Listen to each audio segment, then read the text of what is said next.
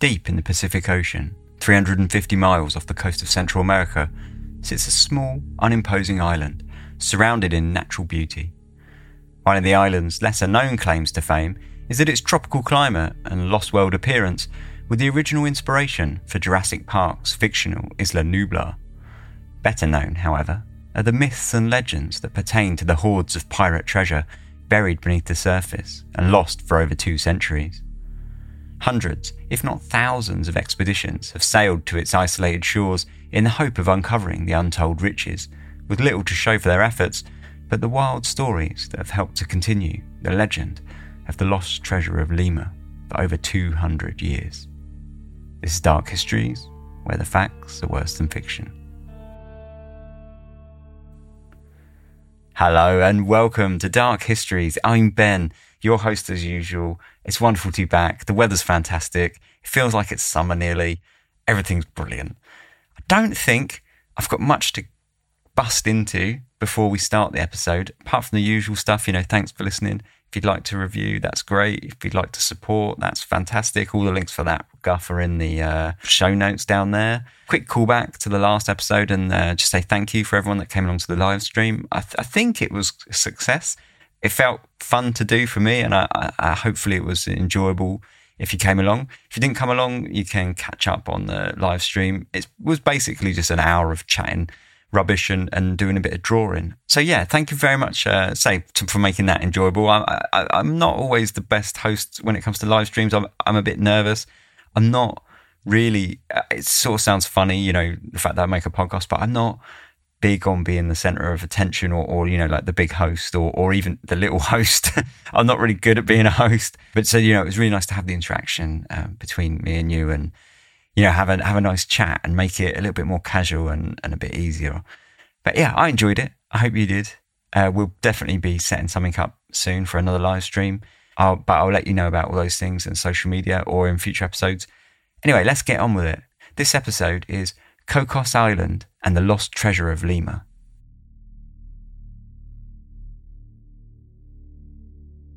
Lying in the Pacific Ocean, just shy of 350 miles southwest from the Costa Rican mainland, sits the pristine volcanic World Heritage Site of Cocos Island. With a footprint of 5 miles long and 3 miles wide, and with the maximum height of its 4 main peaks topping out at 1,886 feet, its vibrant green surface, densely packed with tropical rainforest, climbs high out of the sea, dominating the otherwise isolated landscape. Sitting right in the path, the converging northeast and southeast trade winds that creates a relentless, overhanging cloud, the climate is one of dank, tropical heat that sees persistent rainfall for 9 months of the year and no actual dry season. The only opening for a boat to land sits in the northeast of the island, with the rest of the coast almost entirely unapproachable due to rocks and steep cliffs. Despite its remote location, the island has a solid population of rats, cats and wild pigs introduced over the years by the various visitors, many of whom wrote of the island in poetic descriptions.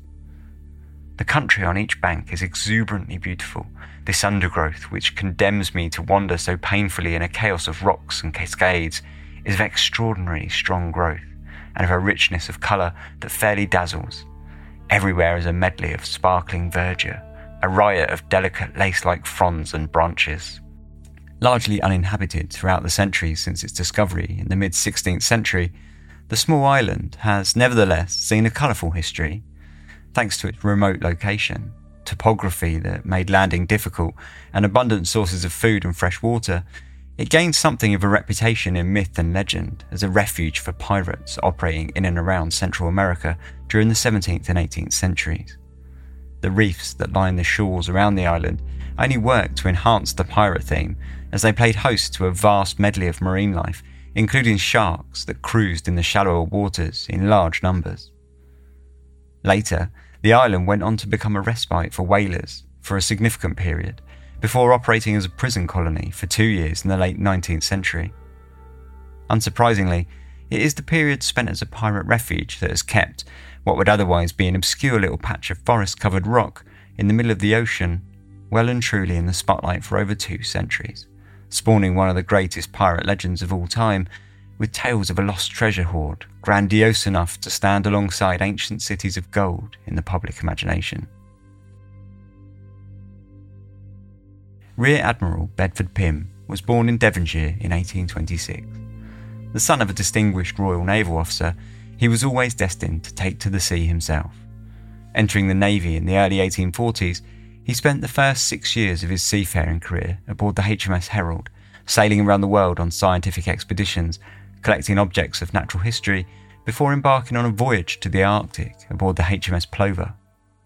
In 1869, now as an admiral with an extensive sailing career behind him, Pym published a book titled Dottings on the Roadside in Panama, Nicaragua and Mosquito, where, if we are to believe his timeline of events, he makes a mention of one of the earliest references to pirate treasure on Cocos Island that he had picked up while sailing through Panama in 1849. How many expeditions have there not been from Panama and elsewhere to the Cocos Island for the purpose of recovering the treasure buried there by pirates? I remember very well the men who more than 20 years ago made the first expedition thither. The prime mover of it was an English carpenter whose ambition in life, as he often assured me when packing up my natural history specimens, was to become a Fellow of the Royal Society, which was, in his mind, identical with life at court. And this ambition he thought might be gratified by spending a sufficiently large sum of money on science. Once, but only once, the object had been almost within his grasp. He had been kind to an old countryman of his, and when the latter was about to die, he confided to him that he had been a pirate, that a large treasure was buried on Cocos Island a few 100 miles from Panama, and that on the map which he handed to him the exact spot was indicated. The old man was about to give further particulars when the carpenter, intoxicated with joy at the prospect of his sudden good fortune, rushed into the open air, capering around like a madman. When reason somewhat returned, he hastened back to the bedside, but the old pirate had gone to his account, and the details of his revelation were lost forever. Nevertheless, the carpenter had no difficulty in persuading a Scotch watchmaker, a physician of the same nationality, and a couple of natives to accompany him to the Cocos Island. They collected as many provisions as they could, put them on board a large flat-bottomed canoe, and started. But they soon became aware that such a canoe could never make so long a sea voyage, and taking a leaf out of the book of the pirates whose ill-gotten gains they were about to search for, they put themselves alongside a schooner belonging to the New Grenadian government, and so frightened the men in charge that they willingly exchanged the schooner for the canoe. After many hardships and a lengthened passage, resulting from violent tropical squalls, long calms, and the almost total absence of nautical instruments, they reached the island and found it uninhabited and densely covered with vegetation. The map had been drawn on so small a scale that it indicated scarcely more than the side of the island on which the treasure was said to be buried. The members of the expedition, nothing daunted, resolutely set to work for several months, digging and blasting, but without finding a trace of even of anything. At last, their stock of provisions, eked out by eating shellfish and cabbage palm, became so low that it was deemed imperative to return. At this conjuncture of affairs, the carpenter had a dream, which for a few days gave a new direction to their efforts. His old friend appeared to him, candle in hand, and pointed out the exact spot where the treasure was buried. Though this was in altogether a different part of the island from that indicated on the map, several days were devoted to searching the new locality, but again, without result. Just when about to embark, an American whale ship hove into sight, and her captain took the whole of the adventurers prisoners on the charge of piracy. But the Scotch physician convinced the captain that, the seizure of the schooner apart, the charge could not be sustained. Both parties were soon agreed that it would be a capital thing to obtain possession of the treasure, and the captain, on condition that 1/2 of all the riches should belong to him, sent his crew on shore to assist in recovering them.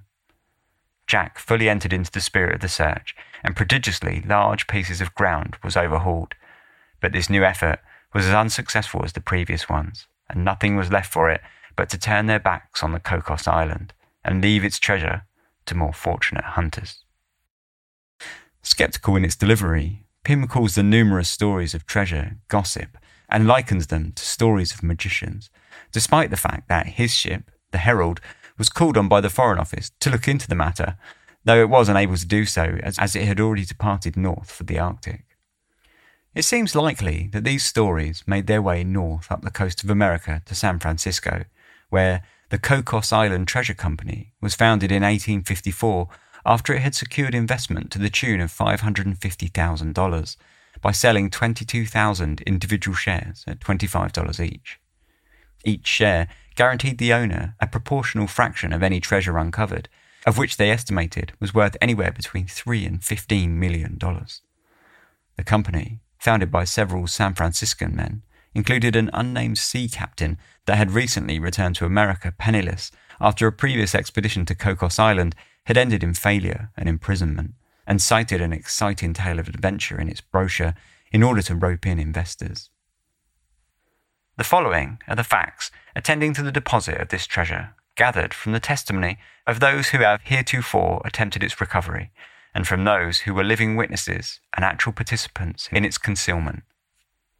During the year 1816, the people of Mexico were in rebellion against the authority of Old Spain, and the whole country was in a state of commotion.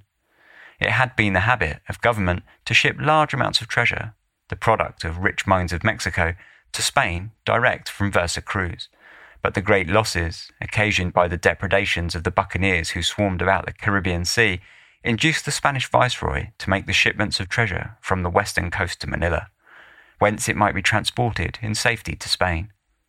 The viceroy, alarmed at the bold front of the insurgents and apprehensive of their ultimate success, determined to secure as large a portion as possible of the government treasures under his control from the contingencies of war.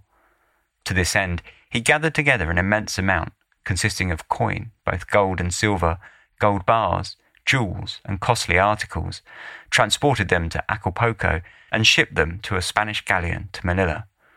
Previous to this, Buenos Aires had not revolted against the Spaniards, and certain inhabitants of that place, represented to have been Scotch merchants, fitted a number of privateers under the Buenos Aires flag to prey upon the richly freighted galleons of Spain, which were at that time bearing the treasures of her colonies to the mother country. One of the Buenos Aires privateers doubled Cape Horn for a cruise in the Pacific Ocean. On her arrival in the Pacific, her crew mutinied, and the captain and officers were put on shore at Valparaiso. The vessel continued on her cruise, and after taking several prizes, dissension arose among the ship's company, and 16 of the number determined to cut adrift from the rest, which they accomplished by making off in a vessel of which they had made prize, taking off with them a considerable share of the prize money gained. These 16 men fell in with and captured the Spanish galleon which had left Acapulco with the treasury shipped by the Viceroy of Mexico before mentioned. After taking the prize, the amount in their possession was so vast, being few in number and fearful of falling in with their old companions or with some larger vessel that might take them captive, they determined to secret the greater portion and return at some future time for its recovery. Accordingly, they buried it on Cocos Island, with many precautions, as before stated.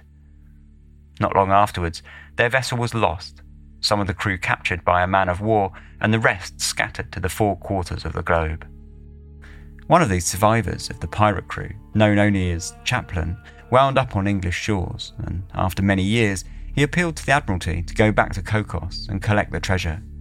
His request was denied, and so instead, he turned to the private market, drumming up a number of investors, each willing to put £500 into the venture, allowing him to return to Central America in 1849. Here, they crossed paths with an American merchant named Mr. Lewis, who heard their story and carried it north to San Francisco, after selling the expedition his boat to allow them to sail to Cocos Island. Sadly, Chaplin's crew never made it, and instead they wound up on the bottom of the ocean after dashing against a rock formation off the coast of Agua Dulce.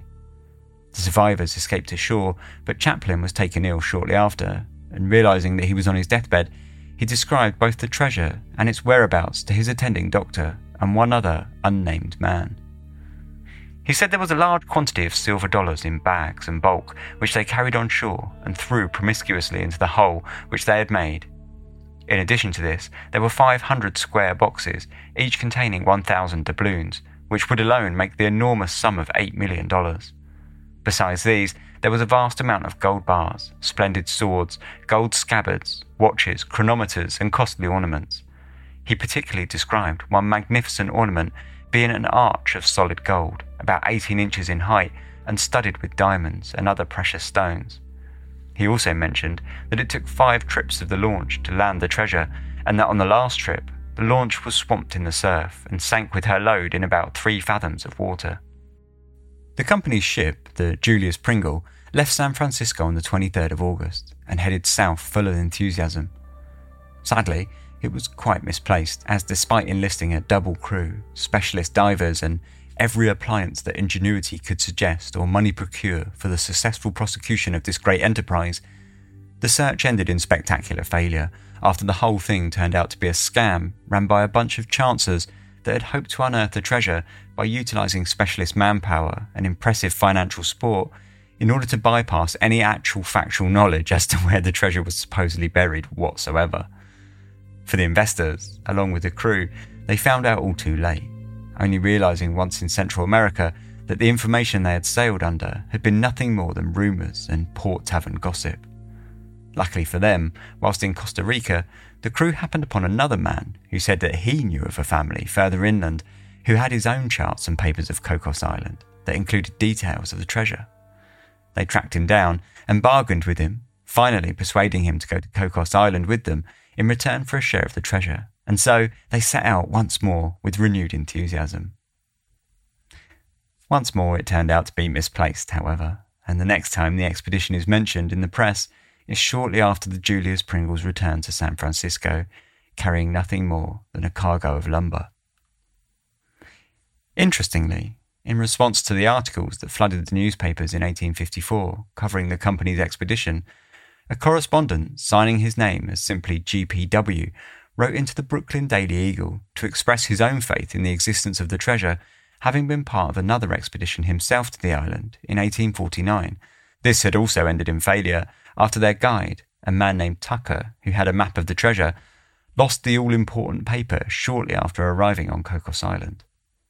Despite carrying out extensive excavations and returning home empty-handed, GPW said that he had not the least doubt that the treasure existed somewhere on the island. Following the Cocos Island Treasure Company's initial failure, they continued to journey to the island for a further 14 years, but were never once successful in finding any treasure. Rumours of the treasure never truly went away, however, and although people continued to search for it almost continuously, it wasn't until the late 19th century, as adventure fiction boomed, culminating in Robert Louis Stevenson's Treasure Island, that things really took off in the public eye. In the latter half of the 19th century, Cocos Island hosted several different groups of people, for varying reasons and with varied success. Having been a destination for whalers in the Pacific Ocean for several decades before kerosene overtook whale fat as the primary fuel used for lighting, Costa Rica, who had formally annexed the island in 1869, attempted to establish a penal colony on Cocos, felling an area of the forest and establishing agricultural fields where they grew vegetables, tobacco and coffee. The experiment turned out to be short-lived, but the project wasn't entirely halted. Rather, it changed directions, closing down the penal colony and handing over the reins to a German man named August Gisler, who had a view to create a commune-style colony. August Gisler had been born in Remscheid, Germany in 1857. Described as a venturesome youth, he took to sea in 1880, which is where he met a young Portuguese man named Manuel Cabral, who helped the two while away the long sea-bound hours by telling Gisler of his grandfather, who had lived an exciting life operating as a pirate aboard a vessel named Le Renard. One of his grandfather's biggest victories was over a Spanish ship, where he and his crew captured the vessel and shipped off with a heavy hoard of gold bullion, which they stashed on a small island he called La Palma. Inspired by the story, Gisler opted to begin his life as an adventurer and a treasure hunter. He lived in Hawaii for a spell, where he kept a keen ear out for any hints of treasure, until he met a man named Bartels, with whom he had spent time gambling with dice in the local tavern. Bartels also had a story for Gisler, this time concerning his father-in-law, Old Mac, who Bartels said had been searching for treasure in Cocos Island since the middle of the century, although he'd never been successful, and he had eventually left the hunt after a run-in with an aggressive captain. Old Mac had, however, kept his charts and maps, and in a fantastic display of coincidence, it turned out that they corresponded precisely with Cabral's descriptions of La Palma. Convinced that the two islands were one and the same, Gisler set about jumping on the trail of the lost treasure. Enlisting the aid of 14 other men who had signed up to his treasure hunting syndicate, he sailed to Cocos Island aboard the Wilhelmina in February of 1889. Gisler's expedition lasted for several weeks, until supplies ran out and the whole thing had to be called off without any success. They returned to Costa Rica and much of the syndicate went their separate ways, but some, including Gisler, stayed on in Central America and returned to Cocos Island several times to carry out more short-lived, unsuccessful expeditions. Over time, it became clear to Gisler that what he needed to do was spend more time on the island, rather than all the silly toing and froing that he had been doing, and so, accordingly, he applied for permission from the Costa Rican government to establish a commune of 50 German families on the island that would allow him to hunt for the treasure to his heart's content. Arriving on the island, as the members of the penal colony were disappearing over the horizon, Gisler took over establishing a habitable location on the island with the permission of the Costa Rican government under the banner of the Cocos Island Plantation Company, which he had formed in order to raise capital for his venture back in America. Selling the plantation with the promise of adventure and vast wealth, the first party of settlers on Cocos Island consisted of Gisler and his new wife, along with 6 other German families. Before any treasure hunt could get underway, a certain degree of sustainability had to be set up, and so the group went about clearing forest, building basic shelter, creating fields, and setting up pens to house the chickens, ducks, and turkeys that they had brought with them. The Costa Ricans promised to send a steamer out to the island every 6 months with supplies, along with news from the mainland. However, this boat seemed to spend more time out of the water being repaired than it did in actual service, and as such, Gisler and his plantation found themselves feeling more or less marooned for much of the time. Within a year, things started to turn south, when another group of 4 families showed up on the island just as supplies had begun to dry up. When one of their number fell ill and died soon afterwards, the threads truly began to unwind, and people began leaving after they realised that with all the back-breaking work that they had to undertake in a challenging climate just to exist on the island, they were left with little time to seek treasure and become rich. Gisler doubled down by signing a new deal with the Costa Rican government that would see him hand over a third of any treasure found in return for huge swathes of land on the island. He also accepted Costa Rican citizenship and took on the role of governor of Cocos Island, a position of authority that he embraced, utilising it to quell an uprising by some of the settlers when he shoved a pair of pistols in the face of the rebels and restored peace by, using his own words, scaring them into submission. Over the following years, the plantation scratched along, whilst Gisler oversaw the digging of a vast tunnel complex, which they dug out in their hunt for treasure, which, of course, remained elusive. Eventually, the colony dwindled, and by the end of the century, Gisler found himself alone with his wife and a single servant. Despite the obvious failures in almost every aspect, Gisler continued life on the island, and with some defiance, he actually built himself a reasonable life. He had a seafaring boat that he'd constructed out of the local trees. He'd cultivated coffee, limes, cocoa, sweet potatoes, oranges, bananas and pineapples, and used plant fibres and saps to make a huge number of day-to-day necessities, including glue, ink and ropes. He repaired his own boots, and he even rolled his own cigars. He domesticated some of the wild pigs from the island, and for a while he kept goats that he had transported to the island. But after they uprooted his crops, they ended up as part of the meat supply. In short, he had made himself as self-sufficient as possible, using nothing but the island's natural abundance and an incredible amount of his own ingenuity. He lived on the island until 1908, where he acted as something of a policeman for the Costa Rican government, watching over the treasure hunters that would attempt to ransack the island behind the government's backs, whilst continuing the hunt for treasure himself. Upon his return to America, his haul after 16 years of life on Cocos Island amounted to a grand total of 33 gold coins and 1 golden gauntlet. Right up until his death in 1935, he maintained a belief that there was treasure to be found on the island, with its discovery only limited by time and money. During his time on the island, Gisler had seen many a treasure hunter come and go, especially the British, who, by the end of the 19th century, were busy carving out a new legend for the island. Whilst Gisler was busy scratching around for funding for his exciting new colony, treasure hunters half the world away were themselves busy planning their own expeditions to Cocos Island in the hunt for a long-lost treasure.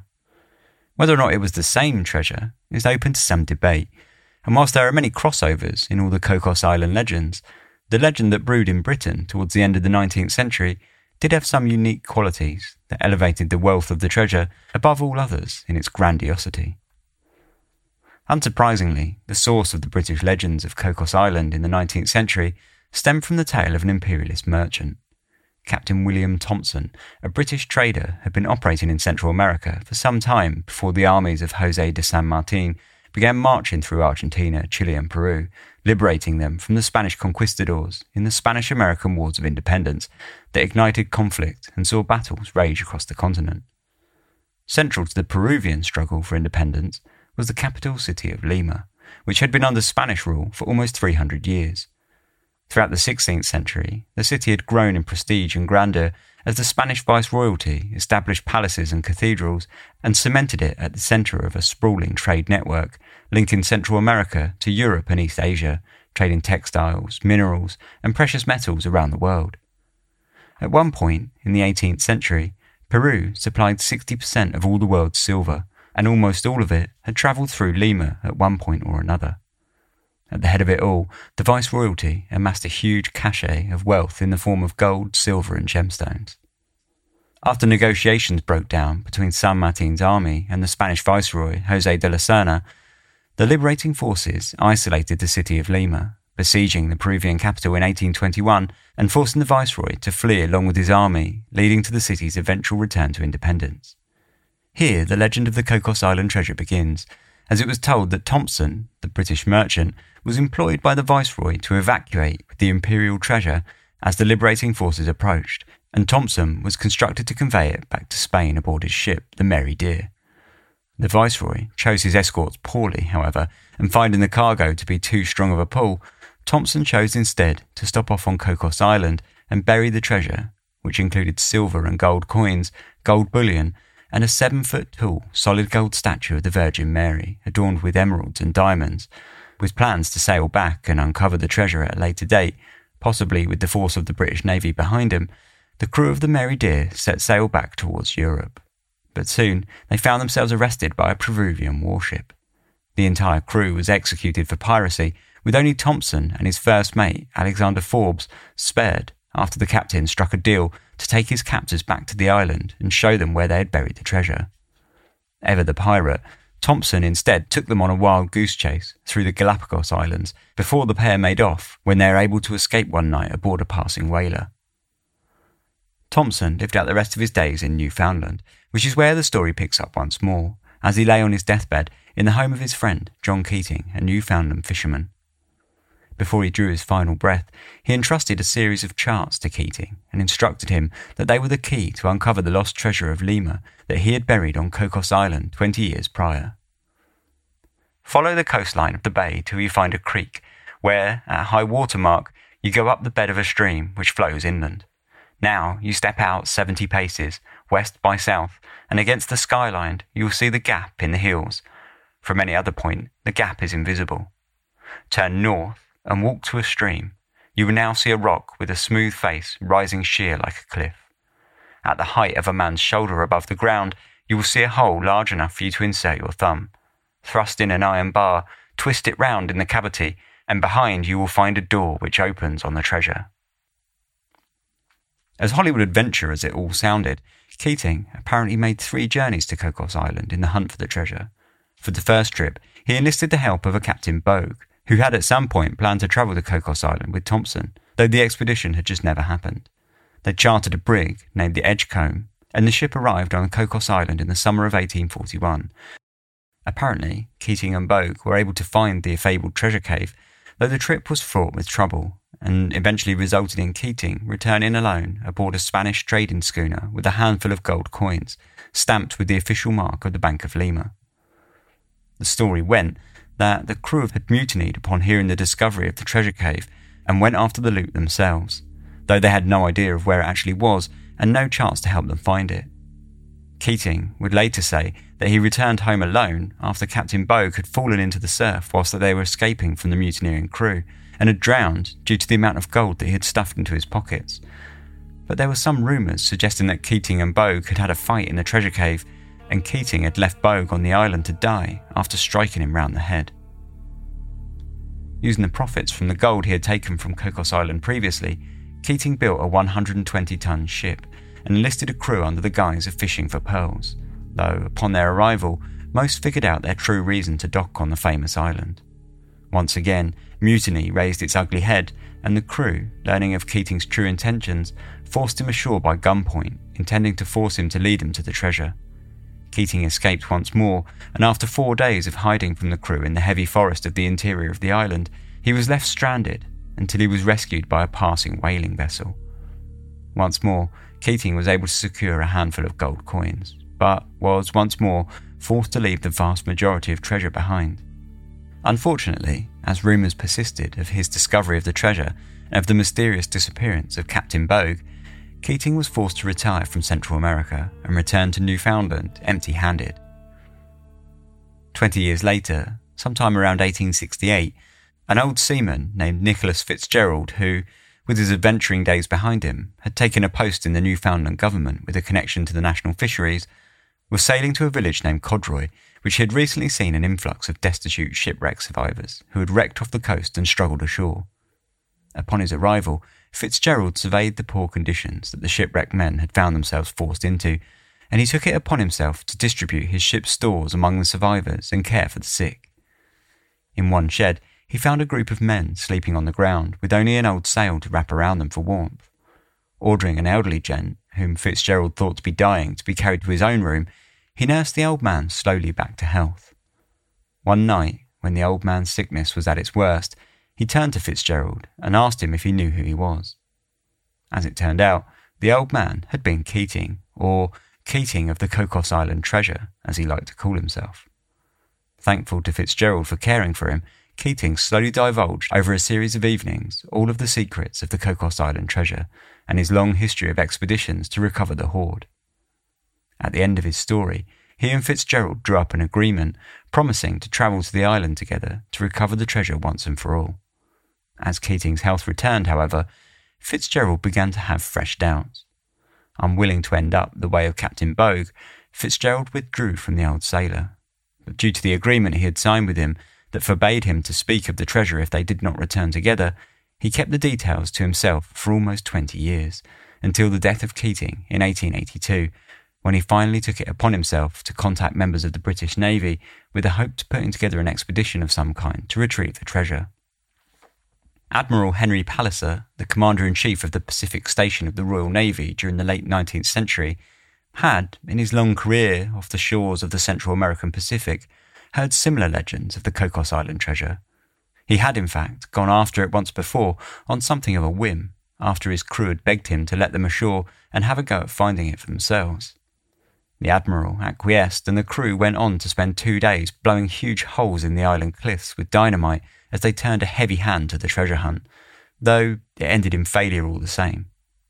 This little escapade earned the Admiral a sharp rebuke, and Cocos Island was signed off limits for all in the British Navy. The events had been written up in several British and American newspapers, including the Edinburgh Evening News, who reported with some sensation that the Blast Happy expedition had actually been successful, though a second story later on corrected the outcome.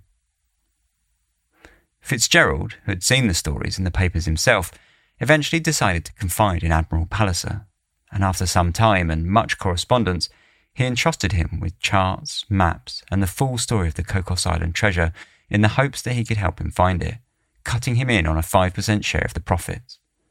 Key to Fitzgerald's story was that Keating had told him that everyone so far had failed to find any treasure on Cocos Island because they had all assumed that it had been buried in Wafer Bay, when the truth was that, whilst Thompson had indeed docked there, as it was, after all, the only bay on the island that could accommodate a large ship, he had then gone on to ferry the treasure around the bay via the main ship's rowboat to a creek on the northwest of the island and unloaded the cargo on the beach there.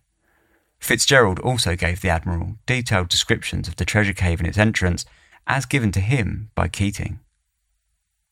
The cave, if found without the door being damaged or blown up, will surprise all who see it, on account of the ingenious contrivance and workmanship, possibly done by Peruvian workers in stone, whose skill was noted. In Keating's words, the cave is between 12 and 15 square, with sufficient standing room.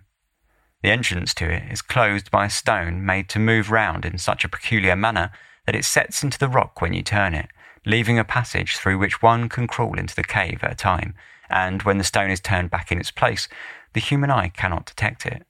It fits like a paper on a wall. You have to find a hole into which a man's thumb can fit, and when you find the mark, insert into it an iron bar. One man can easily turn it. In that cave are gold and silver and images enough to load a vessel. Palliser spent several years looking into Fitzgerald's story, cross-referencing it with other stories from men who claim to have information of the lost treasure cave, and after his term in command of the Pacific Fleet was complete, he put together a small boat, captained by an English sailor, and instructed them to make a reconnaissance mission out to Cocos Island and look for the cave, specifically instructing the captain not to touch the treasure if he was to find it. Unfortunately, after all the prep work, the captain fell ill and the crew grew mutinous, leaving the whole to wind up as a complete failure. It took until 1902 for a second expedition to be planned out, after a subscription had been set up in order to finance the entire affair. A syndicate of investors was put together and a steamship named the Lytton chartered, which the group subsidised by first carting a cargo of cement to Salina Cruz, where the construction of a harbour was underway as part of a terminus on the newly built Trans-Mexican Railway. With the cargo unloaded, the ship would be lent to the syndicate for a month to collect the full crew, who met up in Mexico City and then headed down the coast to Cocos Island. The Costa Rican government granted the group a concession in the spring of 1903, offering them exclusive treasure hunting permission for a full year in return for one half of the profits should any treasure be discovered. The task of putting together the expedition was made all the more difficult on account of the fact that the syndicate was aiming to complete the expedition in complete secrecy from the press, and so procuring all the necessary tools, supplies and manpower took considerably longer than they had hoped. Eventually, the treasure hunters sailed from Antwerp on May the 9th, 1903, bound for Cocos Island and the lost treasure of Lima. Bad weather delayed the arrival of the Lytton in Central America, and so the members of the syndicate made the most of their time touring Mexico as they slowly made their way towards Salina Cruz. They finally departed from Salina Cruz to Cocos Island on the 4th of August, and 3 days into the voyage, Admiral Palliser laid bare the entirety of the clues that he had amassed to the syndicate and its crew for the first time. Until that point, he'd kept the details a strict secret. With some excitement, everyone looked over the map of Cocos Island, complete with 3 separate lines drawn from 3 separate sources, including Fitzgerald's letters, that converged upon a single point, marking their best guess as to the location of the treasure cave. The Lytton approached Cocos Island at 5 a.m. on Sunday the 9th of August. The crew had already decided to anchor as close to the small cove which Keating had said housed the treasure cave as they could, especially as they believed that another treasure hunting party was operating on the island ahead of them who were already shored up in Wafer Bay, and they hoped that they could prevent them from becoming aware of their presence on the island. By 8 a.m, they were clambering ashore, dragging their landing boat up on the sand onto the deserted beach with all the enthusiasm that they could muster, though it quickly began to dissipate once the reality of the island began to sink in. Off we started, spread out like a pack of hounds and cutting and hacking with our billhooks to clear a passage through the thick undergrowth, as tough and impenetrable as a wire entanglement. The only way to force a passage inland is to follow the course of some stream, wading through shallows and clambering from one slippery boulder to another wherever the water flows through deep pools. It appeared from the story, on which the whole of our expedition was founded, that, once on the right track, we should not have much difficulty in putting our hands upon the treasure, for Keating had found his way to the spot on a pitch-dark night. It could not be far from the seashore, as the rough nature of the ground and the thick vegetation must have prevented the carriage of a heavy weight for any considerable distance. A brook, flowing from the hills, had worn out a valley down to the sea, and the mouth of the creek, formed by the outlet of this stream of fresh water, was our first starting point. Climbing along the bed of this little river, we searched inland, but nowhere could we see the slightest indications of the expected gorge or rocky formation, nor, judging by the nature of the features of the ground, did it appear possible that such could exist. Indeed, one might as well expect to find a field of barley in the midst of Piccadilly. The group took the disappointment that finding the treasure was not going to be the simple affair that they thought it should have been, and they pushed on through the difficult terrain, working further into the interior of the island until finally they conceded that they had ventured far beyond the given directions from Keating, and they turned back to the shore disappointed. Returning for the second day, somewhat discouraged but keen to crack on with the expedition, they ventured once more onto the island, first having sailed around Chatham Bay to document all the possible landing positions. In the afternoon, after trekking through the difficult terrain, clearing the undergrowth in order to move forward, they came across a tall stone that matched Fitzgerald's description. We discovered a reef of rock some 30 yards in length, protruding for a height of 5 or 6 feet from the ground. We examined the place carefully, hacked away the vegetation, and broke with our picks the whole face of the stone. After checking our measurements and bearings for a second time, we came to the conclusion that we had found the place indicated by Fitzgerald's clue, though the immense amount of soil swept down the valley by the stream had evidently altered the appearance of the ground. This initial excitement faded quickly, however, once the crew made further calculations and realised that they were off from their clues by some margin. The next day, Admiral Palliser declared the whole hunt to be hopeless due to the deterioration of the ground caused by the flowing streams that had carved their way from the peaks down to the sea over the years. The crew managed to talk him round after they suggested that the old pirates' measuring devices may have calculated distances differently to their own, leading them to think that they were further from the prize than they actually were. And with a renewed excitement upon that realisation, the crew went to sleep, looking forward to an early start for another full day of treasure hunting. Taking new measurements, they calculated that the rock they had found was close enough to Fitzgerald's clue, provided that they fudged the numbers a little, and they somewhat desperately began digging around the rock, hoping to find the treasure cave's entrance. Hours turned to days, until it became impossible to conclude anything but the fact that they were digging in the wrong place. No results had been found at all, and so, dejected and realising that their time with the Lytton was almost half expired, they gave up on the disappointing rock face. 2 days later, Admiral Palliser and the crew of the Lytton had pulled up their anchor and cast away from Chatham Bay, empty-handed and dejected. Before leaving Cocos Island and heading back to Panama, they stopped in on Wafer Bay and met with the German, August Gisler, who they stayed with for 3 days, and then taxied he, his wife, and their servant back to the mainland with them. Despite its best efforts, the Palliser syndicate, like everyone before them, had failed in their hunt for the lost treasure of Lima.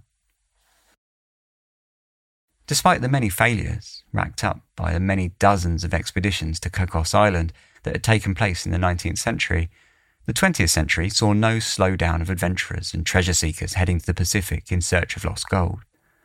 Within a year of Admiral Palliser's return, he had teamed up alongside the 7th Earl, William Wentworth Fitzwilliam, to make his way back out to the Pacific. Wentworth Fitzwilliam, the British nobleman and politician, had finished his political career 2 years earlier, after inheriting his title from his grandfather, along with an estate that sat him comfortably amongst the richest men in the country and at the head of a coal mining empire that employed almost 2,000 people. The Wentworth Fitzwilliam family had had a long history of industrialism, and William was no different.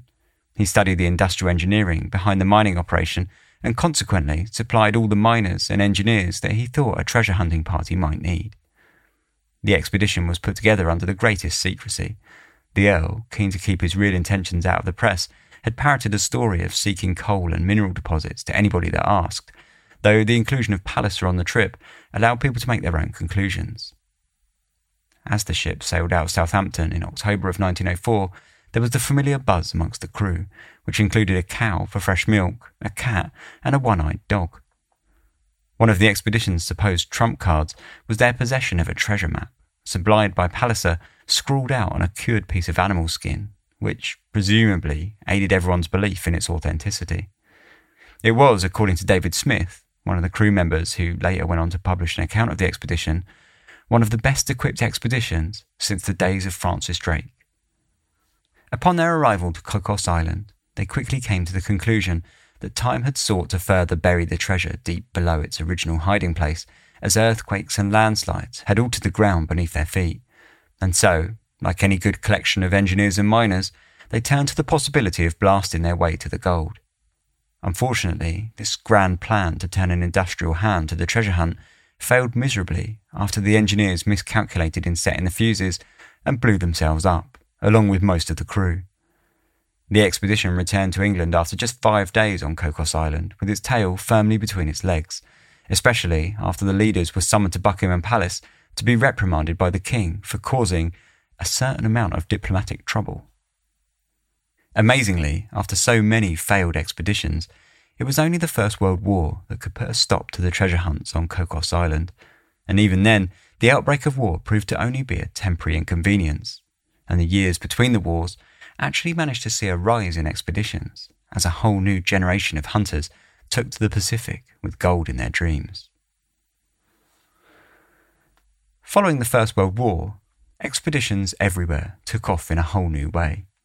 Times had changed, and so had technology, and by the 1920s and 30s, it had become easier and cheaper than ever to jump aboard a ship and sail halfway around the world. In the 19th century, expeditions had been undertaken and financed mainly by the wealthy, but a new era of treasure hunting was on the horizon that saw people of all classes hop aboard and chase their treasure hunting dreams. The 1920s saw expeditions carried out by all sorts of people. There were still many rich, including Sir Malcolm Campbell, a racing specialist with a penchant for breaking land speed records, and Lee Guinness, of Irish brewing fame and the inventor of the spark plug. But now there were also people like James Plumpton, who purchased a tired old trawler for £250 in 1932 and set off towards Cocos Island. His journey took him through the newly opened shortcut of the Panama Canal, significantly reducing the travel time for a well-equipped modern ship, of which Plumpton's Vigilant was neither, and as such, the journey still took him an impressively poor time of 4 months. What Plumpton lacked in modern technology and raw finance, however, he made up for with his secret weapon, a member of the crew named Frank Cooper, who came with the ability to divine the location of precious metal via a spring taken from an old gramophone. Thankfully for Plumpton, upon his arrival he met a group of Canadians who had arrived there just before him, also in search of treasure, and they were far better equipped. The Canadians one-upped even Frank Cooper and his magic spring when they unveiled their own ace, a newfangled device that they called a metallophone. The metallophone was a mass of electrical coils wound with fine wire that would have a current pass through it, whereby it would allegedly sound a tone should the user pass it over a spot on the ground that concealed metal down to 25 feet. The coils weighed around 50 kilograms and needed 4 men to operate, making the whole affair entirely cumbersome, especially so given that the coils needed to be bone dry to operate, and neither the climate nor the sea were especially suited for such cooperation. Unsurprisingly, their expedition ended in nothing but frustration, as the Cocos Island treasure succeeded in evading yet another expedition. Amazingly, Plumpton and Cooper made the journey to Cocos Island for a second time, but they found themselves shipwrecked off the coast of South America just north of Brazil before they had even made it to the Pacific. In 1934, Treasure Recovery Limited was floated on the stock exchange with the hope of funding several expeditions around the globe in search of various treasures, including the lost treasure of Lima on Cocos Island. Treasure Recovery Limited appealed to the future of treasure hunting by advertising the use of a special patented contraption using geoelectric and electromagnetic methods in order to draw an investment in their shares, which they at the least had the integrity to advertise as speculative. What they made up for in scientific preparation, they lacked severely in diplomatic relations, and instead of applying for a concession to search for treasure from the Costa Rican government, they planted a Union Jack flag in the ground and simply claimed the island for the British Crown. The group achieved little else after the chief engineer fell on the famous slippery rocks around the island and cracked open his skull, forcing him to be hospitalised in Panama and the expedition to be abandoned. Unfortunately for Treasure Recovery Limited, the incident also alerted the Costa Rican authorities to the treasure hunters' presence on Cocos Island, and they promptly sent a boat of soldiers to arrest the interlopers. The abandoned crew appealed to the British Crown to intervene, but were promptly ignored by a government that wanted no part in the mess that the company had created for themselves. Amazingly, a second expedition by Treasure Recovery Limited was fully funded in 1935, and the company set out once more, this time with the new information of a tale told to them by a Belgian man named Petrus Bergmans, who claimed to have been on the island previously and said he had found the treasure. If this source feels somewhat dubious, then it probably won't help to know that they had interviewed Bergmans during his time in jail in Antwerp. Despite these obvious red flags, Bergmans was recruited and the company sailed for Cocos Island once more. Upon their arrival, they found 4 American castaways on the beach who, despite having no boat due to falling foul of a shipwreck, did have a collection of digging tools and a healthy stock of guns and ammunition. The shipwrecked Americans joined the party, who now turned to Bergmans to take them to the treasure. To the surprise of absolutely nobody except Treasure Recovery Limited, Bergmans quickly turned out to be a fraud. This time, the company did not survive. Upon their return to England, many of the original investors took the treasure hunters to court and successfully enacted a petition to shut them down. Once more, war put an end to the madness, and a second temporary halt to the Cocos Island expeditions came about with the outbreak of World War II. Once more, as peace settled around the globe, the expeditions picked back up, and even saw another golden age as more and more people flocked to the island in search of treasure, all of which were utterly unsuccessful. With so many failed ventures, one eventually has to question the truth of all the myths, legends and rumours that had sprung up around the treasure of Cocos Island. By the mid-20th century, many of the stories had become so intertwined that most were little more than a corrupted amalgamation of several century-old tales originally told amongst sailors in the bars and taverns in ports across Central America. But still, people flocked to the island, convinced that they would be the ones to uncover the gold. But was there really any truth at all to any of the myths associated with the island? It's certainly true that Lima was a relatively wealthy city, the capital of Spanish imperialist trade in Central America, and the Viceroyalty era was certainly the city's economic golden time, and the Viceroy, José de la Serna, absolutely existed, and his hasty retreat from the besieged city had taken place. There is some evidence to suggest that he did organise shipments of both the state and private citizens' money and gold away from the city aboard neutral ships, and whilst there's much speculation of what exactly the hoards of treasure removed from the city actually consisted of, there is no mention at all of anyone named Thompson, nor of his ship the Mary Dear being involved in anything but the oral legends of the mid-19th century. Supporters of the legends might suggest that no official mention of any stolen treasure exists due to the fact that the Spanish would try to avoid any embarrassment, or that the details of a viceroy enlisting the help of what amounted to a pirate ship would have been omitted from any official records. In 1929, several documents pertaining to have been created by Thompson himself were said to have been uncovered, including an inventory of treasure that he supposedly carted off to Cocos Island, describing a solid gold statue of the Virgin Mary that stood 2 meters tall, encrusted with over 1,600 gemstones, including 3 4-inch emeralds on its chest. Unfortunately, at least one of these documents is a guaranteed forgery, owing to the fact that it's dated 1820, a whole year before Lima had even been sacked. But if the treasure didn't even exist in the first place, then how was it that so many had fallen foul to the promise of its hidden riches? In 1935, Bertrand Chambers, a Royal Naval officer, published an article in the magazine Chambers' Journal addressing that very question, concluding that the myth of treasure on Cocos Island had been propagated by a long string of conmen looking to hoodwink investors by manipulating people's desires to believe in the romantic. The fever of treasure hunting that had swept both through North America and Europe in the 19th and 20th centuries, heightened by colonialism, the popularity of adventure novels, and the promise of a quick windfall, were incredibly strong pulls, especially to men who felt that they were suppressing an undeniable sense of adventure. In his book on his own expedition, one of the crew aboard Pallis's ship, named Montmorency, wrote that the treasure searcher should be a man who can be a boy again when he reads Robert Louis Stevenson, which goes a long way to explaining the mindset that a con man might have looked for when rolling out a pitch to a room of wealthy would-be investors. How many of the expeditions had money pumped into them, either due to direct fraud or because they were based upon a legend that had corrupted over time as stories were embellished, mixed up and passed along. As an experiment, Chambers himself invested £5 into Cocos Island Treasure Limited, hoping to at least gain a report of the expedition. I was, however, disappointed even in my modest hopes, for beyond the suggestion that the treasure was on the point of recovery in the early days, I heard nothing, and no report came to hand of how our money was expended. In truth, scepticism surrounded the tales of Cocos Island almost as early as the myth's inception.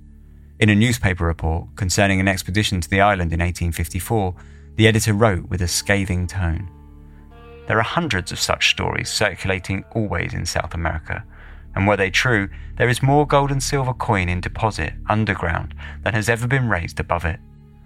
We suppose there is scarcely a year that some treasure hunter does not do a little digging in search of Captain Kidd's treasure, which is said to be buried somewhere down east. Locus in quo not being exactly known, but a good many know pretty nearly where it is." So, was there ever a Cocos Island treasure? Did somebody already make off with the loot, silently securing it away under the cover of darkness and far away from a media eye?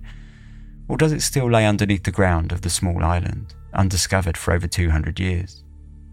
Montmorency, who travelled to the island aboard 2 expeditions, came to a relatively sceptical conclusion himself when he said simply that there is something correct in all of the clues, but there is always something missing.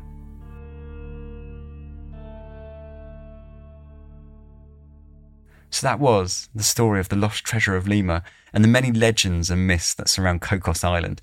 We'll talk a little bit about it after these short advert breaks. Today's episode is sponsored by HelloFresh. HelloFresh is America's #1 meal kit. It makes cooking fun and easy with pre-portioned ingredients, seasonal recipes delivered right to your doorstep. If you're like me and you love cooking, but you don't really like the peripheries around cooking, like, for example, shopping and preparing meal plans, things like that, HelloFresh is absolutely perfect. Especially now with the weather getting a bit warmer, figuring out what you're going to eat for dinner is probably not at the top of most people's summer activity wish list. HelloFresh delivers mouth-watering, chef-crafted recipes and fresh ingredients to your door so you can spend your summer doing whatever you want rather than preparing what you're going to eat for dinner for the next 7 days. I really like that HelloFresh can get you out of being stuck in ruts. I'm incredible at that. Lived by myself for the last 20 odd years and I'm basically cooked the same meals over and over again. HelloFresh can get you out of that rut. They offer up to 40 different recipes to choose from weekly, with options to please pretty much every sort of picky eater. So, the idea is that you'll always be able to find a meal that everyone can enjoy. Personally, I love it. As I say, for me, I love cooking, always have really enjoyed cooking. Not great at it, but I like doing it anyway. But I don't really like, say, all the prep work around it. HelloFresh just solves all of that. So if you think that might interest you, go to hellofresh.com/darkhistories16 and use code darkhistories16, that's darkhistories16, for 16 free meals plus free shipping, which is not a bad way to check out HelloFresh, America's #1 meal kit. I have a podcast to introduce to you today. I say introduce, I've actually introduced it before, but this is season 2 of The Art of Crime. The Art of Crime is a history podcast about the unlikely collisions between true crime and the arts. Season 2 is titled Assassins. It profiles artists who have committed, attempted, or at least been implicated in an assassination. Over the course of 15 episodes, you'll hear about creators who worked in a variety of artistic media throughout history and around the globe. The most infamous one is actor John Wilkes Booth, the assassin of Abraham Lincoln. Apart from Booth, you'll hear about the aspiring playwright who walked into Andy Warhol's studio bent on shooting him dead in 1968, the Roman emperor, an actor-musician who ordered the murder of his own mother in 59 AD, and the German painter accused of taking part in a daring attempt on Hitler's life in 1939. If you listen to Assassins and like what you hear, make sure to check out Season 1, The Unusual Suspects, Artists Accused of Being Jack the Ripper. The Art of Crime takes painstaking research and crafts it into compelling stories that teach you about social and cultural history. Subscribe today wherever you get your podcasts. Now that's the blurb that they gave me, and I have to say, I agree with it completely. I listened to this podcast when I introduced it before I started listening to it, and it's brilliant. And I think if you like dark histories, you would really like this podcast, because I feel like that we're kind of like, we're definitely in the same ballpark, really, along the same sorts of vibes. The people that make The Art of Crime, they clearly really care about their research. They're not just regurgitating old stories. They're coming up with original stories about cultural history. It's a great podcast, and I really like the way they've split it into seasons and sort of focusing on a theme for each season. Just check it out. Anywhere you get your podcasts. It's called The Art of Crime. I think if you're this far into an episode of Dark Histories and you're enjoying it, then I'm sure you'll enjoy The Art of Crime. Cheers. Forbidden history, grisly ghosts, monstrous cryptids, and harrowing folklore dominate Japan's history and culture. Mysterious Japan is a bi-weekly podcast presenting these spine-chilling horror stories, urban legends, and unbelievable histories in a campfire story format. Many of these tales have never been presented in English before. Our journey takes place where dark history and supernatural folklore collide. Mysterious Japan is produced, written and translated by recognized Japan expert Dr. Heath Havey. Season 1 relates the unbelievable legends and ghost stories from the so-called suicide forest. Listen to Mysterious Japan for free on Spotify, iHeartRadio, or wherever you listen to podcasts. Learn more at our website at themysteriousjapan.com and be transported by unbelievable stories where the lines between reality and folklore become blurred in the shadowlands of Japan. Once again, that's themysteriousjapan.com.